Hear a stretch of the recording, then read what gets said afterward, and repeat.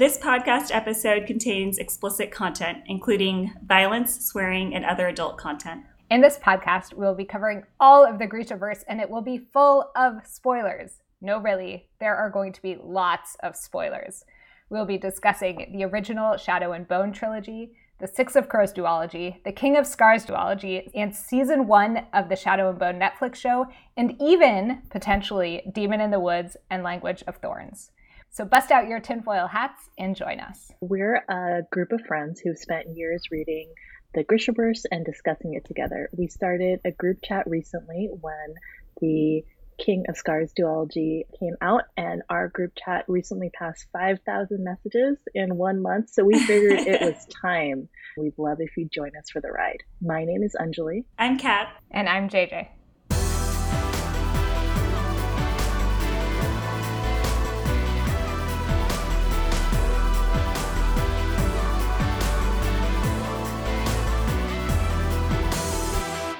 Today's topic, we're going to be discussing one of Alina's love interests, Malyan Oretsev. And if you didn't believe JJ before, believe us now, there is going to be a lot of spoilers. Like she said, we're covering everything, so if you don't want to know what happens after season 1 of the show, you should probably stop listening immediately. But also then go read the books and then come back and listen to them. Yeah, definitely read the books and come back and talk to us about it. The words of Nikolai that best summarize Mal for me are, quote, "That type needs plenty of time for brooding and self-recrimination. Otherwise, they get cranky." In the book, Mal, we get to know him from Alina's point of view. She's clearly very in love with him, though they appear to just be best friends.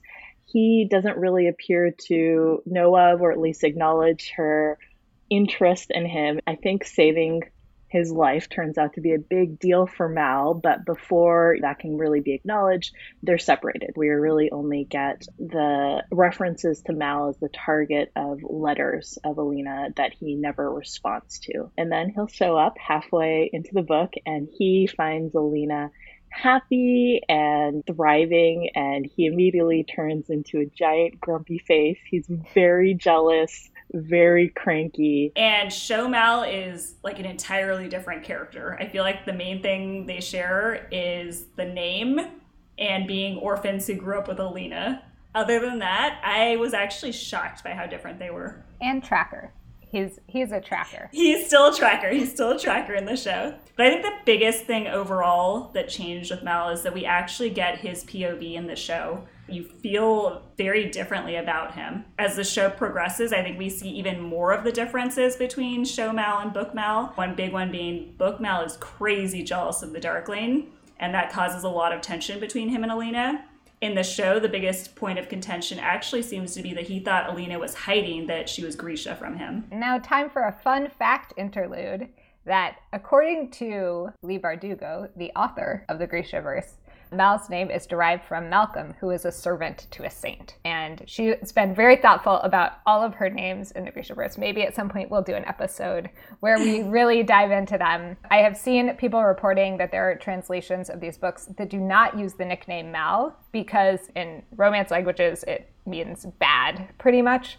And apparently in other languages it also means other things. It's just a short word that has a lot of meanings. So I think I was talking a little bit about how different his character is in the book versus the show. The big one that kind of struck me was how he treated Alina and thought of her relationship with the Darkling. I'm curious what you two think. So I can go first, and I'll just start off with a disclaimer that unlike a lot of the internet, I like Mal, I like Book Mal, I like Show Mal. I don't hate him, regardless of my feelings about him. I definitely feel like when they were producing the show, they really felt like they needed to do a rehab of Mal's character to make him more popular and more palatable. And it worked. It's really striking how different the contrast is between Book Mal and Show Mal, and how much more likable Show Mal is. Mm-hmm. But in defense of Book Mal, I will just discuss him for a bit. Mal is incredibly insecure, and his insecurity seems to be rooted in the fact that back when they were orphans, they seemed like they were meant to be, and now Alina's become this incredibly special person. He doesn't see himself fitting into her life, and he is so hurt, and he acts out. And I will admit he acts out not very maturely, but I feel for Mal in that instance. Show Mal, at the same time, also gets mad at Alina at the very same point in the book, but they spell it out very clearly that this is not about insecurity. It's not about being jealous of her new lifestyle or even being jealous of her relationship with the general. It's about the fact that he thought that she was lying to him, which I feel like is like a more understandable, more relatable thing to be mad at. Yeah, they updated several of the characters from book to show, including Alina and especially the Darkling, but Mal is the one who really felt like he had a complete character makeover to me. Absolutely. And when they were first teasing little bits about the show, I was seeing people saying that they had really redone Mal. And you could even see in the brief trailers where he and Alina are talking together, and you can see they're having fun. Like, they have chemistry, and that was just something that was completely missing from that beginning of the book. We're in Alina's head, and so we know she's really into him, and we know how little she believes him to be into her. And so we don't see Alina's insecurity about Mal in the beginning of this either. And I think that makes a huge difference. I believe we were watching maybe the first episode and we were doing like the Netflix party thing, and I changed my handle to Mal is okay, actually. But you really see how much they care for each other, even without all those meta flashback scenes.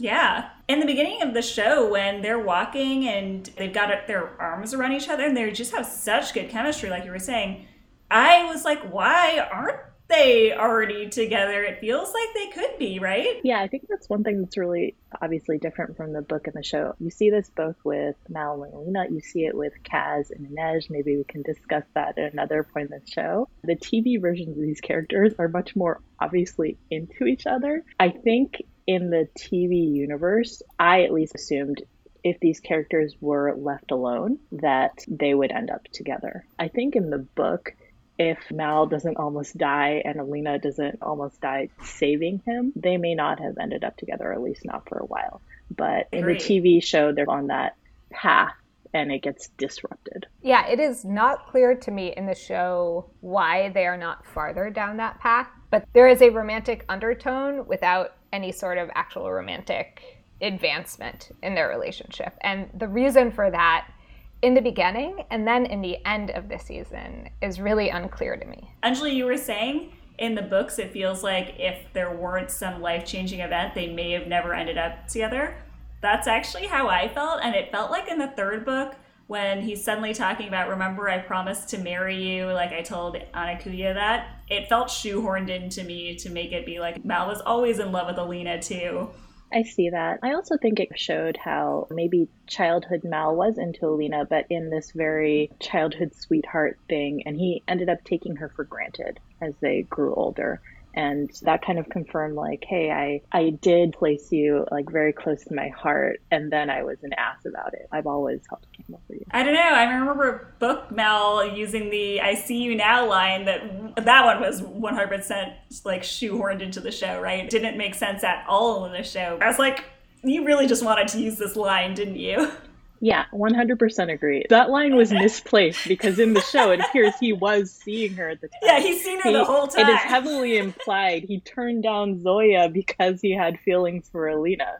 So we've covered his relationship with Alina in the book and in the show. And now we move on to Mal's relationship with the Darkling. And this to me was really exciting because in the books, we never get a scene of Mal and the Darkling together. And I've read it in fan fiction, I've written it in fan fiction, but we don't get that glimpse into them kind of in book canon. And here we do. Okay, so I would love to talk about the iris thing because I think the internet has a lot of thoughts about this. Yeah, so when Mal gets to the little palace, he like finagles his way into there. He sees the Darkling and he's like, I need to speak to Alina before I tell you exactly where the stag is. And the Darkling's like, well, I need to verify that you actually know Alina. So tell me something, for instance, her favorite flower. And Mal's like, blue irises. So my hot take is I actually didn't mind it. I think I like petty Darkling.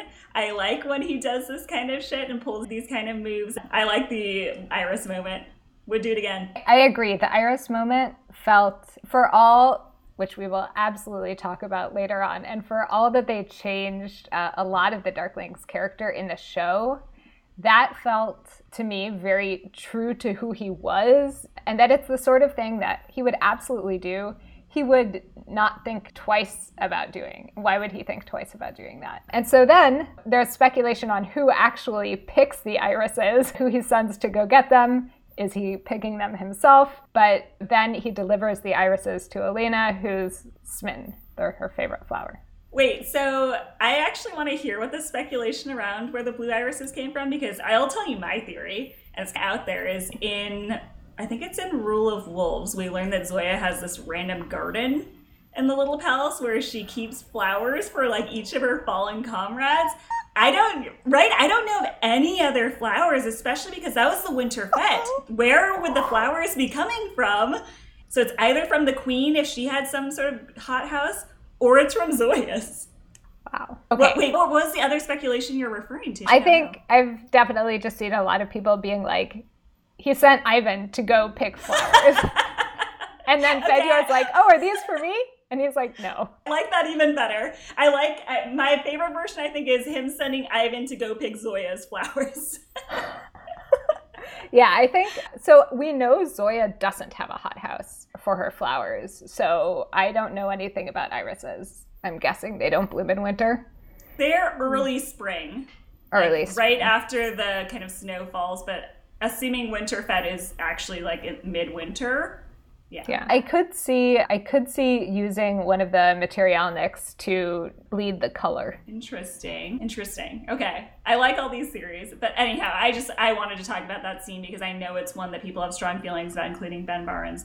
And I was like, yeah, it seems actually totally on brand for Book Darkling to me. Yeah, Book Darkling seems to have no qualms about using them. And this is like so much chiller than the torture. No, it's the worst thing he did, JJ. How dare you? Maybe worse thing, Show Darkling also kills a bunch of people. To be fair, he's probably also instructing Genya to burn all of the letters that Alina is getting from Mal. So I think that's equally bad. Oh, I don't think he's even burning them. I think he read them and then had her burned, and then had them burnt. Like, he definitely knows a lot about Mal. When Mal shows up in that scene, he's like, oh, that when he says the unit and his name, you can immediately tell he knows who he is. Because notice that he immediately takes it to Alina. Like, there's no, like, him being like, oh, I'm not sure. Like, he knew that this was the Mal that Alina was in love with. That's such a good point. I was confused as to why in the show he was suddenly like, oh, Mal. And I'm like, how do you know, who is Mal to you?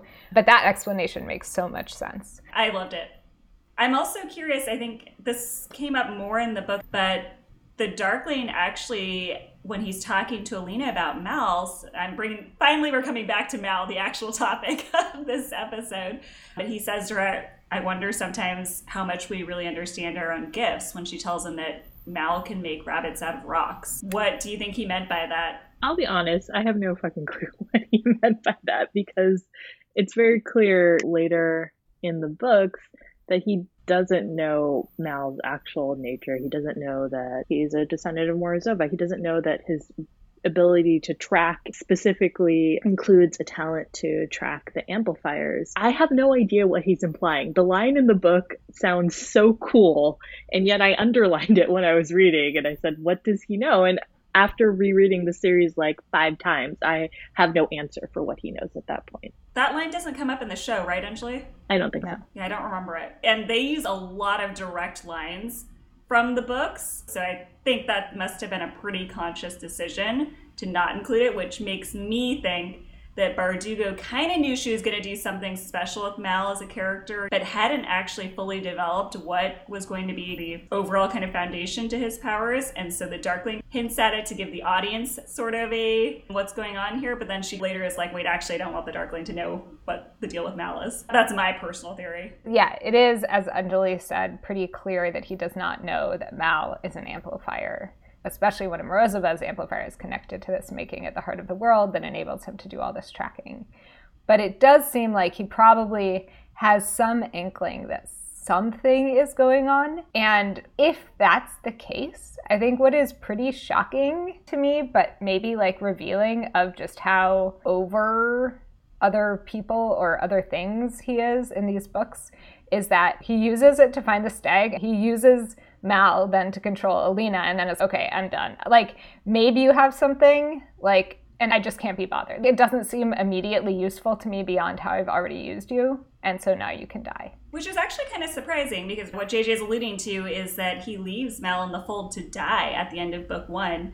And then in early book 2, he's immediately like, nope, you need to find the sea whip. And it's kind of like, what's going on in your head between, now and then? It's been clear. But I also kind of want to call out a line that like you had brought up before, JJ, in our chat, which is around when they're on the boat at this point, and he actually reaches out and touches the collar, and I think the exact line is something like, "You two make it so easy. I prick him, you bleed." And Alina responds, "And you can't begin to understand that, can you?"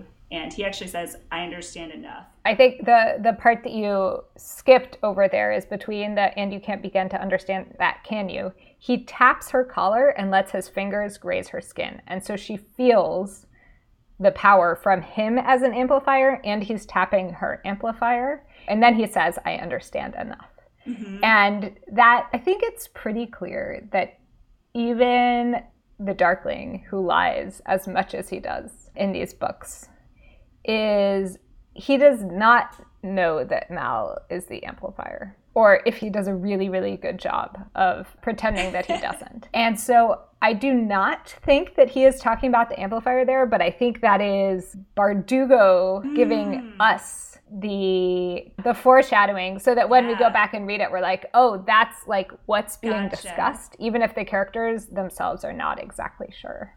Okay, I think I buy that, and we've talked about this a bit again on our chat around the idea of, does the Darkling actually know that Mal is an amplifier or not? If so, why does he seem to be thinking about the Firebird? Is it just to lead Alina off track? I think you're right. I think the Darkling didn't know, at least at that point. So then this seems like a good segue into talking about Mal as amplifier. Mm-hmm. And so if for some reason you haven't read the books or anything and you made it this far into this podcast episode, Mal is the third of Morozova's amplifiers that Alina gets stacked with, because those amplifiers in particular you can add together. This has a lot of implications for everything leading up to kind of book 3 and Mal and Alina's relationship.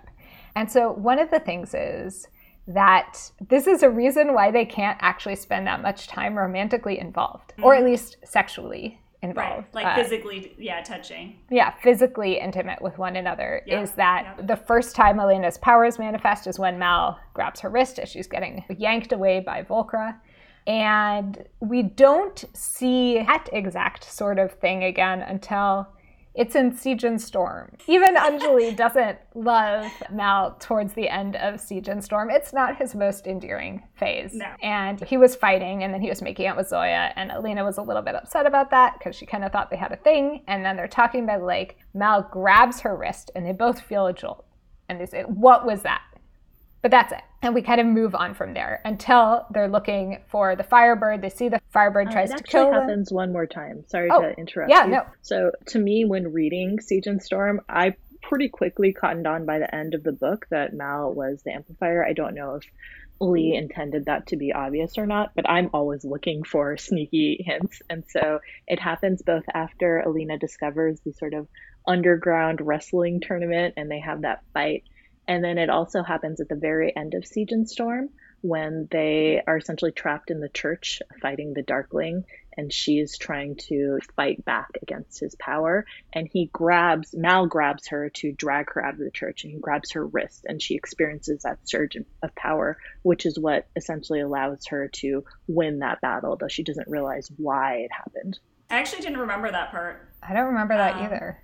I do remember in the show, though, they made it pretty clear that the Darkling is often grabbing her wrist, and Baghra even says at one point, do you need, the Darkling to be grabbing your wrist for your power to come out, when she's needling her about why she can't access her son's summoning powers. So it does seem to be very wrist-specific, or at least they're trying to make that out to be the case. It is still crazy to me, though, that Alina doesn't realize it, like, so far into it. And it's until they actually have found the Firebird already that she's suddenly like, wait, maybe it's not the Firebird, maybe it's Mal. She's so taken by her love and their chemistry together that he just rocks her world, and she doesn't realize the difference. Absolutely. Totally. That's what happened.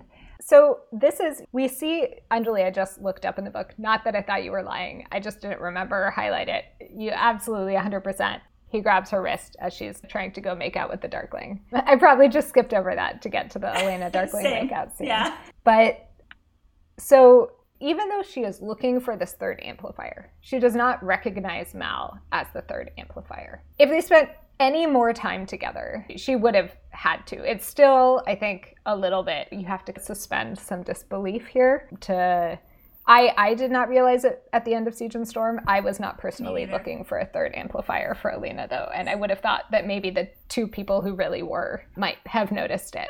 So the interesting thing here is what else we know about human amplifiers we know from the Darkling and Baghra. And our two most reliable sources. So reliable. They tell the truth just all the time. To each other, to themselves, to everyone else. I think there are two really interesting things here. And one is that it's not just Elena who doesn't realize that Mal is an amplifier. He spends all this time with Grisha and no one realizes it. Mm-hmm. So he hooks up with Zoya in the very beginning of this book. And you can come up with explanations for what happened. I was going a little crazy yesterday. Thank you, Kat. This is where the mature content warning comes in. So there are possible explanations. So one explanation is Zoya already has an amplifier in pretty much the What is Infinite, the Universe, and the Greed of Men, where that sort of is true for any amplifier that is not one of Morozova's amplifiers stacked with another one of those amplifiers. So Zoya already has an amplifier. So because of that, maybe she cannot tell that Mal is an amplifier. That's possible. That's not established in canon whether or not Grisha can still have their powers amplified by Baghra and the Darkling, even if they have an amplifier. And because Mal does a lot of fighting and wrestling of other Grisha oh my gosh. in the end of Siege and Storm, and even in the beginning of Ruin and Rising, right? He's training all of these Grisha. Presumably at some point he's training them in fighting. He's like holding their wrists to adjust their stance, let alone if he's actually fighting them and trying to grab onto their wrists.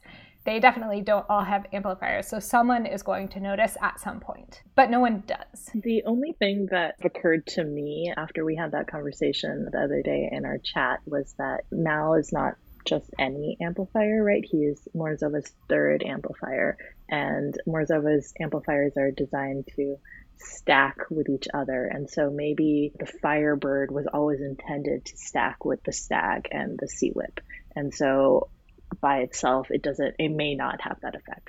This is me desperately searching for solutions to potential plot hole, but that is one other explanation. Yeah. Not to poke holes in your desperate patching of a potential hole, but like you said actually just before, the first time we see the amplifier effect is actually in the beginning of the books when Alina's being carried off by Volcro. She doesn't have any amplifiers yet. So unless we actually believe the Darkling that Morzova's amplifiers are made for her and only her, and maybe that's, why Mal only works for her.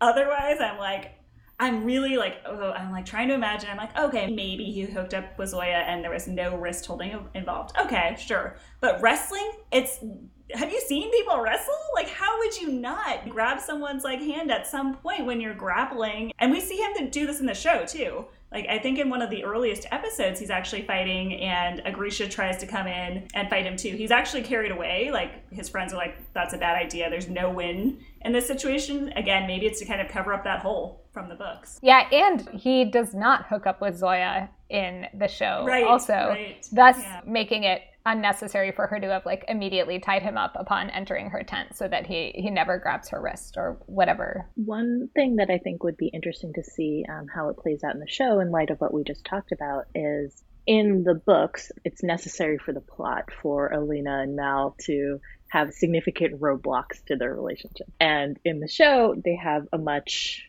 better relationship, a much more emotionally healthy relationship.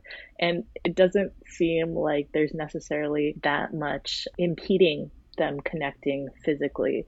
And yet, if the plot of the book holds, there needs to be something that's going to prevent Alina from realizing that Mal is her third amplifier. So I'm curious to see how they will handle that. I do think it would be funny if Zoya did know that Mal was the amplifier and is just keeping it incredibly quiet so that no one else knows. So like they're hooking up, he grabs her wrist and he's like, whoa, what happened? And she's like, oh, don't worry about that. That always happens with me. I think that would actually be really funny and there are ways you can interpret it as sweet. Anjali, I think you pointed out that there's nothing sweet about Zoya in the first book of the series. I think you can also read it as competitive.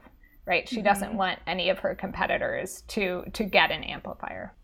So the other human amplifiers we see, and I'll focus here on the Darkling and leave off Baghra because we just don't hear that much about her as an amplifier. In the books, I think it is heavily implied that the Darkling uses his ability as an amplifier to project emotions into Elena when they are touching. And so starting after he, as in the show, slices the Fjerdan assassin in half, so gross. She is riding on his horse and she's all nervous and he puts his hand on the back of her neck and he projects calmness and surety. And she mentions this at least 2 or 3 times, I think, when she touches him and feels this. And it definitely feels like he is projecting it into her. There is a debate around whether this is opening up into what he's feeling or something that he's just deliberately pushing. So this is interesting because this might be part of the reason why everyone feels this pull towards the Darkling. In the books, Genya says to Alina, she says, we all feel it. And imagine if every time someone touched you, you just felt really good. Like, obviously, you're going to be, like, being around this person is great. You're going to crave that approval and that touch. Yep. And there's a question of, does Mal have this ability also? And is this why, from Elena's point of view, everyone loves Mal? Mal is so popular. He has so many friends. And is that is this amplifier part of why people like Mal? And he actually does not realize it, and no one else actually realizes it. I think it's a great question. I do have to say that I consider Alina to be a fairly unreliable narrator in the books. So I actually didn't know, was Mal really that popular, or was it more her being insecure about her not having any friends? He has 2, and she's like, he's so popular, everyone loves him. I think in the show they make it pretty clear that no, he actually does get along with people, and even in the later books, he gets along with Nikolai and the other kind of soldiers, like very quickly fits in. But the first book, I actually didn't know if he was that popular or not. And I think it's a super intriguing point in terms of, is it because he's an amplifier that he actually is unwittingly projecting feelings that make people happier and calmer and confident that make him so popular? I think there is also a possibility with this where the Darkling says to Elena, I know things about power that you could only guess at. And so is that a trick that he has learned? Is that something specific to the type of amplifier he is? He is not one of Morozova's 3 amplifiers, although he is an amplifier that is related to Morozova. And is this something that he learned and figured out? My guess is that it is something he figured out, but probably not consciously. In the same way, they're very specific that no one taught Mal how to track the way that he tracks. He's always been that good at it. And that this may also be kind of one of those unconscious things. So I guess what I would say is I think that the Darkling is able to push feelings, like consciously choose which feelings to push to people. And we really see this in the makeout scene with Alina, right? Where he pushes that, like he's feeling both desire and anger towards her. Who knows if he actually was or not? I think that's super debatable, and we can come back to that in the Darklina episode, maybe episodes. I think the difference with Mal is, let's assume he is actually able to do this too. He's doing it subconsciously. He's just doing what he wants the people around him to be. Like, he wants people around him to be happy and calm. He doesn't want Alina to be unhappy. That, I think, would be the difference to me between the two. And the Darkling's aware of it and knows how to manipulate it to push the feelings he specifically wants. That's such a good point. One of the really big differences between the Darkling and Mal, which is when Mal doesn't get what he wants with Alina, he pouts about it and drinks about it and fights about it. And when the Darkling doesn't get what he wants with Elena, he's like, I can just manipulate my way around this. I'm also interested in talking a little bit about Mal's 2 buddies, Mikhail and Dubrov. In the show, it's the first time meeting them. And we actually kind of see them be like these real supportive friends to Mal over time. It actually makes their deaths have more resonance, in my opinion. In the books, it happened. We didn't really know. We barely knew them. We didn't like them. And then she's like, what happened? And they got killed. And that's all they ever talk of it. I think to some extent it was necessary to humanize them and make them more interesting, because anytime you have to hire an actor and pay them, it has to be worth it, right? And if you're just writing these throwaway characters on the page, it's not a huge deal, but they understandably made the choice to make them somewhat interesting. And consequently, their death had a certain resonance and it affected Mal. This is not explicitly relevant to this, maybe, but when she meets them, they're like, oh, you're the one Mal's been, you're Mal's little friend. And she's like, oh, tell me more about what he said about me. The wink, wink, nudge implication that we know you, this is your friend that we know you're in love with. Which comes back to the question that you two were asking in the beginning, which is like, why were they not already together? They both clearly knew they were into each other. Even his friends were aware of this. So then Mal has this arc in the books. We covered pretty extensively what happens in book 1, Shadow and Bone. In Siege and Storm, he helps find the Sea Whip. He gets very upset about a lot of things, is not at his best, slacks in his duties. Olenna almost gets killed as a result of her obstinance and his slacking. And then by the end, he lives up to his servant of a saint name, that I am become a blade. That's what I am for you. And because Mal has changed so much in the show, and we really see these other sides of his personality, where do you think the show might go with him in a season 2 or season 3? I think one of the things that always struck me about Mal, and even more so in the show, is that it's almost like another chosen one within a chosen one story. So Olenna is clearly the primary chosen one, but Mal also has his own chosen one arc and narrative where he is the one tracker who can find the Sea Whip, the stag, the Firebird that had existed for, let's say, 800, 900 years since Morozova had resurrected them, and nobody else could find them. So I just think it's really interesting that there's this second chosen one story going on. They've made Mal into a 100% more likable and interesting character. I feel like he's going to have a bigger role in the show than the books based on these two things, with his own POV. I also think in relation to what I was saying before, I think that he and Olenna are probably going to have some roadblocks to their relationship. There's going to be something that makes them fight or prevents them from physically touching each other on a frequent basis. And I'm curious to know what that is, and I hope that they can do it in a way that keeps Mal as likable as he is right now and doesn't turn people against him. I think it's going to be tough. S&S Mal is not likable to me at all, and it's what roadblocks are they going to throw in there? Maybe they'll just make it so they have to physically separate for parts of the book so that there's not even a chance that they can be intimate. But I am curious what other problems they're going to throw in their way, because one thing that they've seemed to have made a clear decision on is to basically cut out any of the slut shaming that happened in the books, where both Mal and even Olenna to herself made her feel bad anytime that she showed interest in the Darkling or anyone outside of just Mal. Yay. I'm so glad they got rid of that. Me too. It's everything you can hope for in a show remake of Mal. Here's a question for both of you, since you're kind of more experts on this than me. The first book was written almost 20 years ago now. Is that right? Or 10. How long has it been? 10 years. Okay. So that's not a crazy long time like it was with Bridgerton, for example, in between the books being written and then made into a show. But I guess it's still long enough that the kind of environment and what we as viewers want to see has changed such that slut shaming is no longer acceptable. And I don't know how much the parts of the fandom's very vocal dislike and, in my opinion, legitimate criticisms of Mal also played a part in helping the people writing the show kind of reevaluate that. I don't know the extent to which the rewriting was done in more of a vacuum from people who were not checking out what was going on online. But from my perspective, however it came about, redoing Mal's character and just his relationship with Olenna to make them so obviously like each other is just brilliant. Very well done. I was going to say, though, even if they weren't that familiar with the fandom, which would be surprising to me given how involved Leigh Bardugo was in the production of the show, I would assume they'd at least have taken the scripts through a lot of sensitivity readings and had readers give feedback about that, probably enough so that they could have changed it even if they hadn't realized how outspoken the existing kind of Grishaverse fandom was. Yeah, and see, Anjali, that's why there aren't that as many Mal and Alina fanfics, as you got everything you needed out of canon.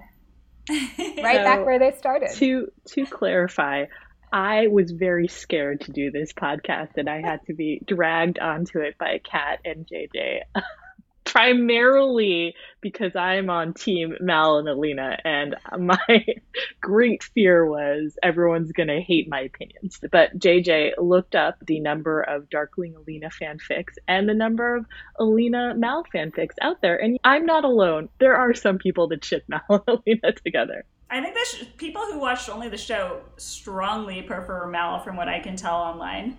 And it makes sense. He's just a better character. He's a better person, a supportive partner to her. If I had only watched the show too, I might have been only thinking that Ben Barnes is really attractive, but that Mal was overall the better choice. And that's probably still objectively true. The Darkling might be a little evil. His name is the Darkling. Hey, no spoilers. I will just close off my comments here with one commentary which explains why I like Mal, because I think we've discussed a lot of things on this episode, and including reasons why Mal is maybe not great. But as the resident Melina team member here, I will say that for me, it's less about Mal and it's more about Alina and wanting her to get what she wants. He's her childhood sweetheart, or at least in her heart, she wants that. And I want Alina to have what she always wanted. And I also come from a place where I have frequently fallen in love with my best friends, and I've had friends fall in love with me, and that feeling isn't always reciprocated or reciprocated immediately. And I've had relationships that slowly turn from friendships to something more. And so as much as people can argue that Mal didn't treat Alina well, or Mal was grumpy or mean, I really empathize with both parties in this relationship, and I root for the good ending to come out of it and the best possible outcome. And that is why I am team Melina. In case it wasn't clear to you, JJ, she was actually referring to me and how I love to hit on her. So. And here I thought that was a reference to me. She did say she's had a lot of best friends fall in love with her. And thank you, Anjali, for agreeing to do this. And I hope we've been respectful in our disagreements. Yes, this was lots of fun. So outside of being Melina Darklina fans, I have a couple of questions for you two. Firstly, how do you think the entire kind of story trajectory would have changed if Mal had actually been killed, like very early on? Whether he had died in the fold actually and wasn't saved by the regular non-Grisha healers, if he'd been killed by the Fjerdans when he went to track down the stag, by Baghra in the show when she sends her little minion, like what would have changed? I think potentially the fold, if he had been killed in the fold, and then Alina had discovered her powers because of the pain rather than the amplifier thing, I think that would set her on a very different trajectory, right? So not only is she done repressing her powers, she's like an agent of vengeance almost. That I think would be a really different story, right? She's driven not by love for someone, but by the memory of and wanting to destroy this fold and get revenge. And when she finds out the Darkling actually created the fold, that sets up like that revenge cycle, or that desire for, revenge and destruction of him and what he stands for, even without Mal as a competing love interest. I actually feel very similarly, where let's assume that they weren't able to get the amplifiers if Mal was dead, and Alina has to train like a regular Grisha and get a regular amplifier maybe to get stronger. I think the wedge between them would have actually been around the Darkling having created the fold, which killed Mal, her childhood love, versus it having been this thing of, oh, you were trying to control me, you were trying to make me your slave, because that couldn't have happened without the Mordzova amplifiers. One thought that I had when I heard Kat ask the question was that I think that Mal serves as a touchstone for Alina, like a reminder of normal Ravkins, a reminder of non-Grisha and what they think. Without him, I could see her very easily being manipulated by the Darkling and following all his plans. I think she may not have been strong enough, or she might have gotten consumed by the sort of opportunity and the power that the Darkling was promising her without Mal to be a reminder of normal Ravkins, to check her desire for power, and he nags her about it in a way that she doesn't like. But I think that he serves as her conscience. Yeah, that's a great point, because in the books, the thing that's actually holding Alina back from accessing her sun summoning powers is supposedly her relationship with Mal and not wanting to be, separated from him. If he hadn't been there, how much of that would have changed? You're talking about her having Mal as this touchstone back to reality. In a sense, that was also what was keeping her from accessing full powers. So it's interesting that it's both the good and the bad. Yeah, I think there's also more to that. We see, and one of these things that stuck with me as just being so bizarre the first time I read the book was Alina's temper at the beginning of the book. She gets angry. She gets angry at her commander for not diving after Alexei on the fold. Mm-hmm. She just gets really upset about this thing in front of everyone. She's kind of yelling at her commander. And I think it's a little bit bizarre, but I think it's also a glimpse into a character who could really have become much more unhinged without Mal. I would very much believe that if she got the third amplifier, she would have kind of, like she worried about for a lot of the second and third book, gone over the edge of power hungry and just wanting more, even as we see her being upset about killing people. New twist. Let's assume that he wasn't killed, he hadn't died in the fold. What if he weren't the one who got the assignment to track down the stag and had never then gone to the little palace the night of the Winterfett? What do you think that would have changed? I can tell you at first blush, the first thing that comes to mind for me is that he would not have had any excuse to go to the little palace and see Alina. I guess it would be pretty similar to what I was saying before, where if he didn't track down the stag, it's unclear if anyone would have been able to, and maybe she would never have had any of Morzova's amplifiers, and that could have changed what she did next. Baghra told her about what the Darkling was planning, and that he was her son because the stag was found. So would Baghra still have done it at that point? Probably not. At some point, maybe. Without the amplifiers, Alina couldn't have been necessarily controlled like that.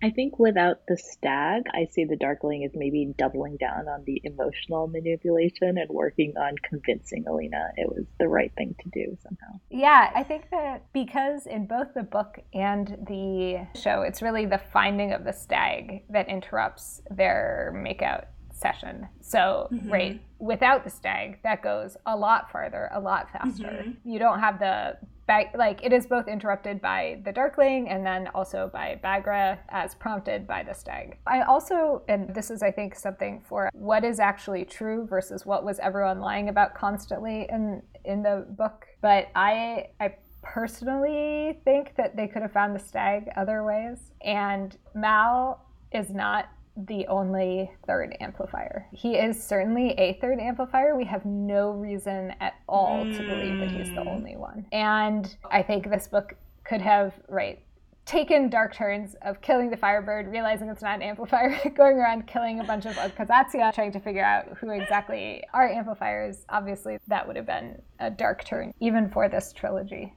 Okay, as we wrap up our discussion on Mal, let's do a quick lightning round of just in general, how do we feel about Mal?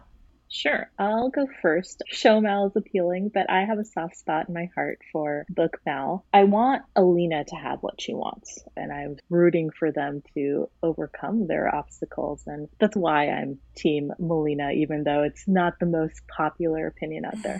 I think that a lot of what, we're talking about Mal, but Anjali, you're also talking about Team Melina, and I think a lot of my dislike of book Mal is from how I think of him as being for Alina.